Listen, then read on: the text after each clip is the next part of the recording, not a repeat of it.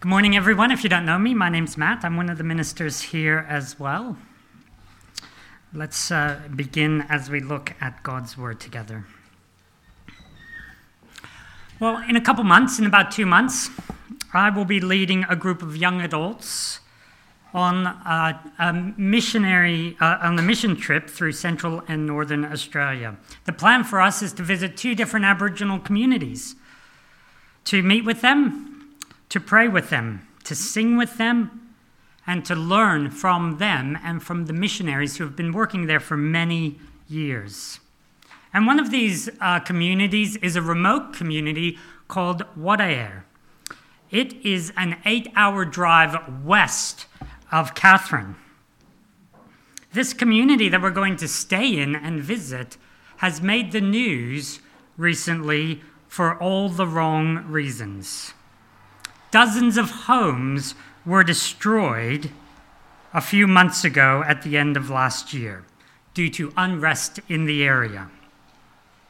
What happens is during the wet season, when these communities, neighboring tribes, who usually live separate in their own traditional land, are unable to live separately because of all the rain, they come together and they meet in a little town called Port Keats. And here lies the problem. In Port Keats, they take matters into their own hands. To be honest, I don't think anyone really knows or remembers how the fighting began. It could have been simply over the result of a footy match. But hatred and anger led to violence and led to one member of one tribe killing someone of the other tribe. And so payback was the way they were going to deal with it. The local shops and clinic were targeted so that one of the tribes couldn't get supplies and basic medical help. And it even escalated all the way to Darwin, where 2 of these members of opposing tribes saw each other. One of them, while he was in a shopping center, jumped over the counter at a Boost Juice, grabbed a knife, and took off after the other. And one of the teachers from this local school said that this unrest, alongside of the lack of local services, has exacerbated the disadvantage already experienced by the community's mostly indigenous population. She said, people are frightened to go to school. People are frightened to go to work. People are tired. People are frustrated. People are angry. And so when I began to organize this missions trip alongside Wycliffe Bible translators who have been working in the area for many years, we weren't sure if we were going to be able to go into this community or not because of the fighting. But in these communities, there are faithful, prayerful Aboriginal Christians who are preaching the gospel, who see the need for Jesus and his teaching in their area. And so on Wednesday this week, we got the green light to actually go into this Aboriginal communities. The elders have said that it is safe for us to be able to go into this community and meet with them. So after reading a passage where Jesus says, turn the other cheek, go the extra mile, love your enemies and pray for those who persecute you, we can find it easy to see the need and the benefit for this type of teaching found here in a remote Aboriginal community like Wadair, where they take matters into their own hands and they struggle with payback. Clearly, they do need Jesus. Clearly, they do need his teaching. They need to understand that taking matters into their own hands, taking an eye for an eye and a tooth for a tooth, will escalate into warfare. And this is a very good example for us. It's a prime example for us as we look outward to see the devastating consequence of acting in a way that is contrary to God's plan. But what may be more difficult for us is to see the need and the benefit of this type of teaching here around us, not only in our community in 2508, but also in the community of believers here.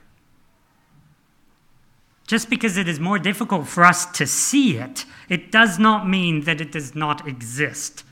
Today, I hope you're challenged to consider whether or not you personally have adopted these laws like an eye for an eye and a tooth for a tooth, or laws like you shall love your neighbor and hate your enemy. If they are part of our culture, then they're probably also part of our culture as believers as well. Let's pray that we might not just see what Jesus says here as problems that others need to address, but also problems that we may also need to address in our community. Heavenly Father, we know that you send rain on the just and the unjust, and we thank you. We know that you let the sun rise on the just and the unjust, and we also thank you for doing that.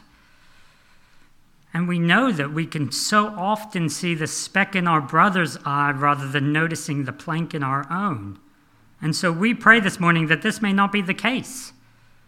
Give us the ability to listen to your word, to understand it, and have it change the way we think and act. In your name we pray. Amen. Well, just like Ella, I too watched the coronation last night. And I don't know if you heard this little comment that I did, but there was a comment that was made. It was just an offhand comment as the king left the ceremony by one of the reporters. And the reporter said something to this effect: "This is where he begins his reign." And then they started talking about what we might expect of his reign. Is it going to be any different? Are we going to notice any differences about his reign? What type of king will he be? Well, here in the Sermon on the Mount, Jesus teaches about the kingdom of heaven. He teaches about his reign and what we can expect from him. And we quickly realize that this kingdom is not for everyone. Not everyone has entered this kingdom, and not everyone will enter this kingdom. There are those who try to enter it through their own self-righteousness, and they fail. And there are those who, upon entering this kingdom, realize that there is this continual need for the Spirit to be sanctifying and changing those who are in it. So for us, who are followers of Jesus, we are being sanctified. We are being made new as we long for a day where we will finally be made perfect. And so Jesus' teaching here on the Sermon on the Mount portrays a pattern of conduct for those of us who are already in the kingdom. And it's a pattern that actually demands conformity here and now. Even though we will not be perfect, we will not achieve everything until the day when Jesus returns. And so for us here and now, there is this tension that we need to remember as we read passages like this. The tension is that on one hand, we have been made new already. We are united with Christ in his death. But on the other hand, the effects of our old nature is still a painful and persistent reality. So now we have access to the powers of the new kingdom through the Holy Spirit, because we are currently in the new kingdom. But as we saw last week, we are not perfect. And the law exposes our imperfections, and we are all still sinful. And so we have this tension then to try and escape this reality, the reality that this tension is here. We don't want to uphold this tension as we ask the question, how are we different in this world? But if we don't uphold this tension, what happens is we likely arrive at two different conclusions. The first conclusion is that we can't make it, and so we aren't any different to the world around us. We can't achieve perfection here and now. The other option for us is to think that we can somehow attain perfection, and that's what we strive for. We think it is possible to be perfect here and now. And neither of these things is true. We need to not try to escape the tension that God can still use us despite our sinfulness. We don't need to escape the tension that in our broken attempts to serve him, he can use them for his glory. So it's good for us to sit in this place where we have this tension. It's good for us to wrestle with this tension and appreciate that this side of heaven, we may never fully understand that by his Holy Spirit, he is perfecting us to be like our Heavenly Father, and that he promises to be at work in us, achieving his purpose for his glory. And therefore we do not lose heart. We keep going, even when what he asks us seems impossible. And so if you were here last week, you will have heard me say that this is basically a two-part sermon, starting from the section, starting from chapter 5, verse 20, which says, "For I tell you, unless your righteousness exceeds that of the scribes and Pharisees, you will never enter the kingdom of heaven." And this little section sort of concludes with chapter 5, verse 48, which was read this morning. "You therefore must be perfect as your heavenly Father is perfect." And last week we looked at the 4 examples Jesus uses. In my Bible, they're under the headings anger, lust, divorce, and oaths. They clearly show us that we have all fallen short of God's perfection. Every one of us has fallen short. And we all need to be driven to seek the forgiveness that only he can offer. This week, we look at how the Pharisees misused the 2 sayings, an eye for an eye and a tooth for a tooth, and you shall love your neighbor and hate your enemy. And so as we look at these 2 sayings, I hope you'll notice with me that there is actually this slight shift in how we should respond to these teachings. Jesus actually shifts from showing us our inadequacies, the fact that we can never live up to God's perfection, to instead showing us that despite our inadequacies, with his help, and only with his help, we can achieve what he asks. It is possible for us to grow in our faith. It is possible for these commands to be apparent in our lives. And by his Holy Spirit, we can be seen to be different from the world around us. And Jesus here kind of pays us this immense compliment. He encourages us to strive after the perfection of our Heavenly Father. Because as we do so, we will be used by him. There will be good works that will be produced. We will be able to be the salt of the earth and the light of the world. But if it's going to account for anything, these good works, it must be countercultural.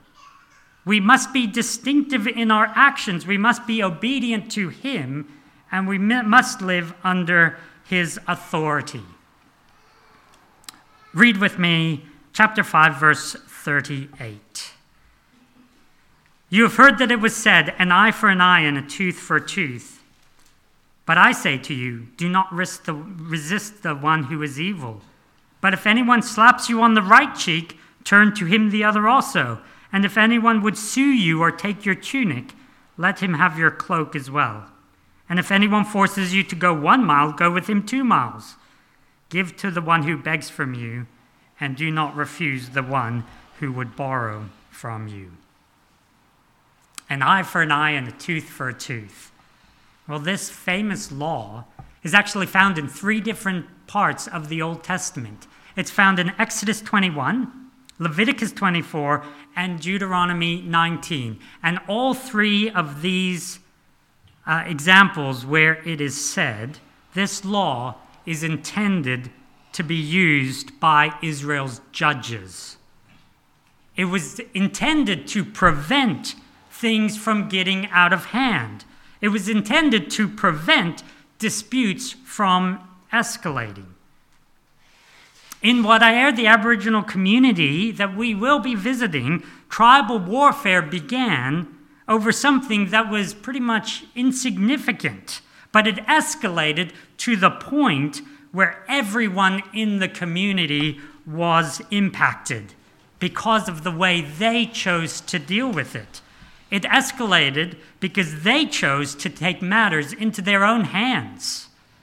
But this law, in the proper place, would have prevented this escalation.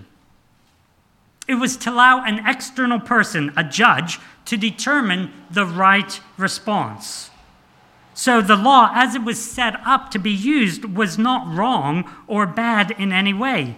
But when it's used by individuals who themselves believe that they were wronged and therefore they want to make right a wrong, they can use it for evil. And so Jesus here uses 4 different examples where the law may be used wrongly. So the first of these is if someone slaps you on the right cheek. Do not think that you can slap them back. Rather, turn to him the other also. And in this context, it may have been a physical slap to the cheek, but it also may have been a verbal insult. We, who are followers of Jesus, are to be prepared to take another slap or another insult rather than to retaliate. The second example is that if we are sued and we require to give someone our tunic, as the custom was of that day, we who are followers of Jesus, instead of trying to get it back or take something from them because they took for us, we are meant to give them our coat as well. The third example is if we are forced to go 1 mile, we go a second. Now this is most likely referring to the right of a Roman soldier. In Jesus' day, the Jews lived under the Roman rule, and a Roman soldier could ask anybody to help him carry his armor for 1 mile. That was basically the law. And so the Roman soldier could ask anybody on the street to help him carry his armor. This was their right. And so as followers of Jesus, we are not to feel hard done by believing that we have been targeted when we're asked to help somebody. We are to go the extra mile. And Jesus' last example here is that of giving money and lending our goods to others. And once again, we are to see that as followers of Jesus, we are to help those who are in need. Instead of treating them with contempt, we are to see the opportunity that's there before us and to be more like Jesus and to serve them. And so in all these examples, there is a choice to have personal self-sacrifice rather than personal retaliation. And so I wonder, do we use this law, an eye for an eye and a tooth for a tooth, to judge others, to condemn others, and to punish others? Or do we recognize that we do not have the right? We don't have the right to judge. We don't have the right to condemn or to carry out punishment. And so just for a minute, you might like to consider with me what this might look like in both our community around us and the community of believers that we are a part of. Is it when we treat somebody poorly because we have been treated poorly ourselves? Is it the notion that we never take responsibility for our actions? We always blame others because we can do so. There's somebody else that we can blame as well. Do we easily defend our children's actions of hitting another child because they were hit first? Do we call out when something is not fair? Do we become the judge and decide what is the appropriate punishment for those around us? Well, we may not begin a tribal war, but we can be the instigators of evil. This command here, not to resist evil, has been taken by some to believe that we are either to be a doormat, that is to allow people to walk all over us, or even for some, they believe the more extreme case where there should be never a time when the use of force is allowable. And I just want you to think, before you come to this conclusion, consider what Jesus says and what the other authors in the New Testament say about this topic. Consider how Jesus acted in a number of different situations. Consider what Jesus says even here in the Sermon on the Mount, where he speaks up against wrongdoing, and how in his righteous anger, he also turned over the tables in the temple. And so we need to think about this law and how it was originally put into place to protect the weak from the strong, so that we don't become those who are strong and use it against those who are weak.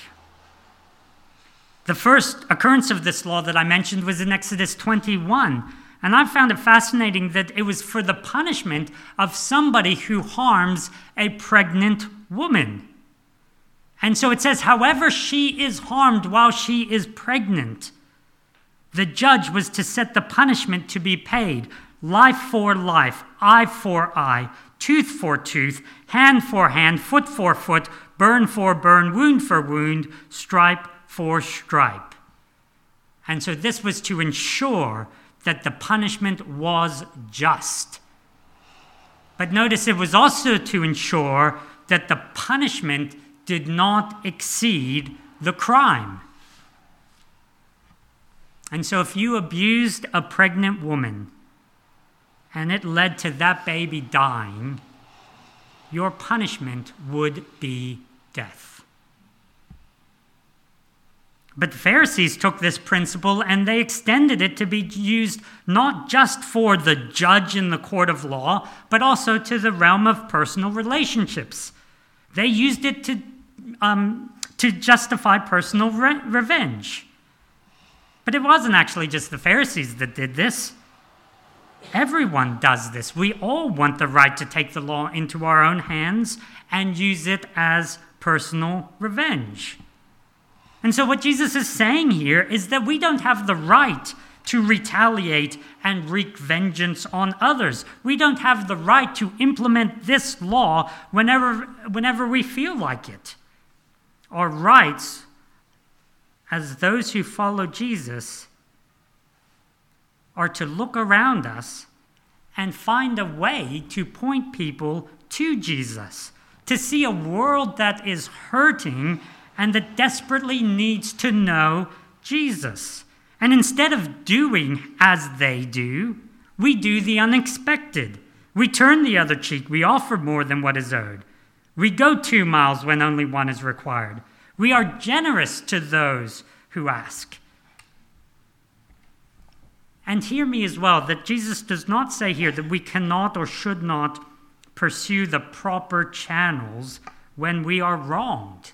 That's not what he's saying. What he is saying is that we may need to accept injustice without revenge, especially when this injustice is a form of persecution, a way that others revile us and utter all kinds of evil against us falsely on his account. And so rather than take revenge, you may like to ask yourself, how should I act? What more can I do? How can I meet people where they are at in their time of need? Love your enemies and pray for those who persecute you. Read with me from verse 43 as Jesus continues. You have heard that it was said, you shall love your neighbor and hate your enemy. But I say to you, love your enemies and pray for those who persecute you.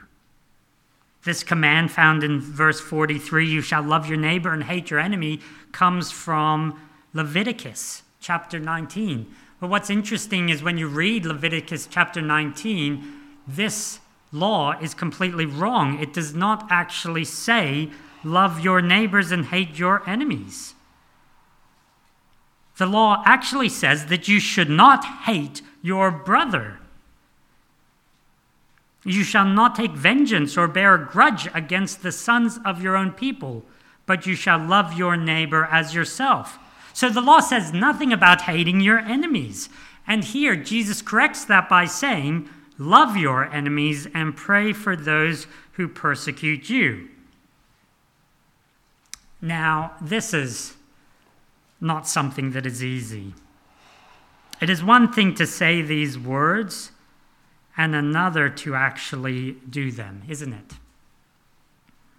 Some of you may read this passage and actually struggle to even consider who is your enemy. You might think to yourself, I don't even know if I have any enemies.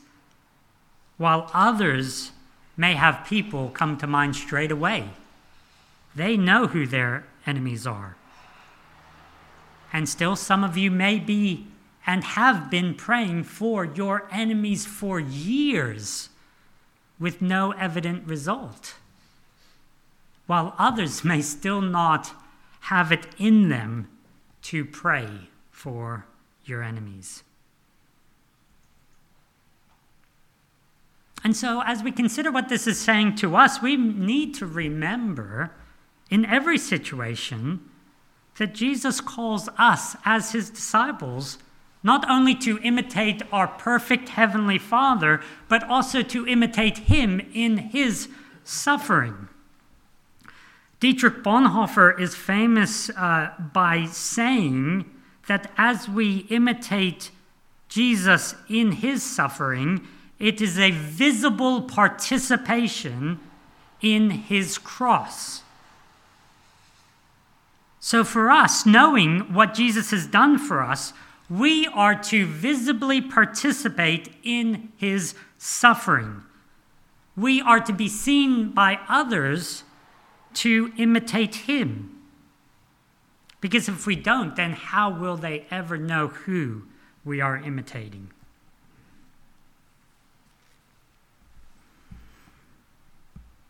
When God gives rain,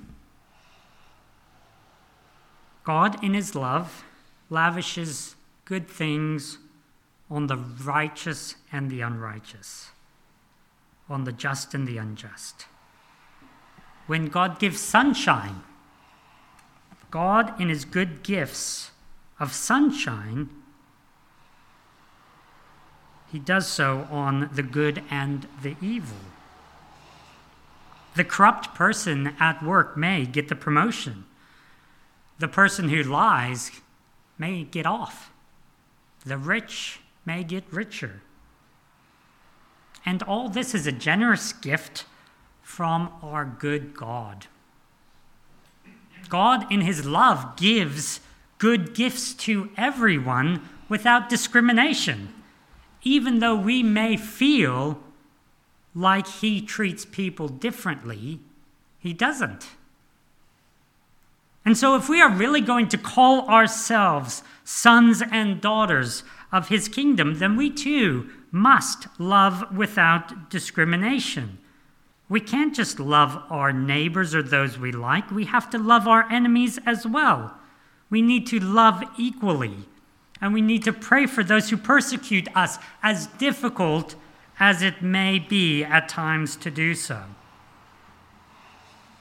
because it says here, if we just love those who love us, if we're only prepared to embrace other Christians or those we like, we're no different to the world around us. We're just doing what everybody else is doing. It's easy for us to love people we like. It's hard for us to love those who hate us and who we hate. And so I ask you, how do you look any different? Or are you just the same as the world around you? Are you living as people of God's kingdom? Maybe just for a minute, you could imagine what a difference it would be and what a difference it would make if we were a community of believers who, rather than loved and greeted only our brother, we also loved and greeted those who despised us. If we were a community of believers who, instead of upholding the concept of an eye for an eye and a tooth for a tooth, we turned the other cheek. We offered more than what was expected. We went that extra mile. A community that realizes that we are to strive for and seek after real godly perfection. Imagine, just for a minute, what a difference it would make for those who hated us and who accused us of things that are not true if we loved them. If we prayed for them rather than gave into the desire to treat them as our enemy, trying to give them what they deserve. Imagine, just for a minute, what a difference it would make if, instead of just loving the people we loved and that we got along with, we loved the people who are marginalized, who are despicable in our society. If we welcomed them in with open arms and we gave to those who begged and we did not refuse those who wanted to borrow from us. Imagine, just for a minute, what a difference it would make if we all changed our attitude towards those who we considered to be evil. We changed our attitude from hatred and anger to one promoted by mercy, a mercy that is perfectly seen in the way that God deals with us. Imagine, would we not be more visible? Would we not be more accessible? Would the distinctiveness of our Christian counterculture and Christian worldview not be more visible to those around us in our community? If we did, would it be possible, just a little bit, that we might reflect our perfect Heavenly Father, and by doing so, draw others to Him? Because in us, they see His goodness and His love and His perfection. Let's pray.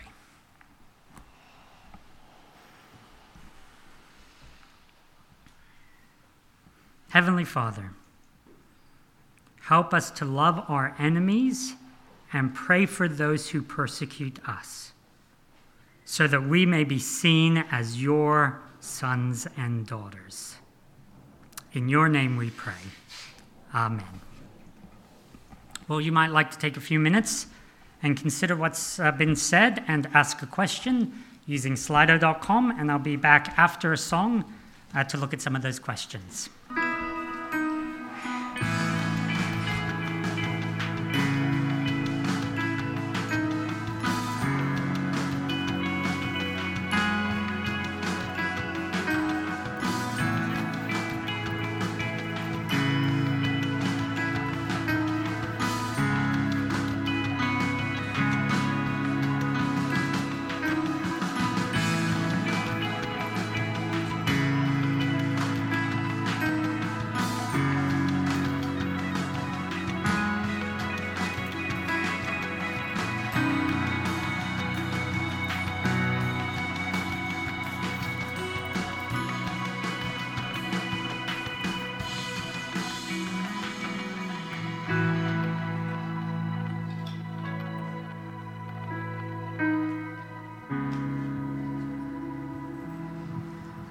we don't do these things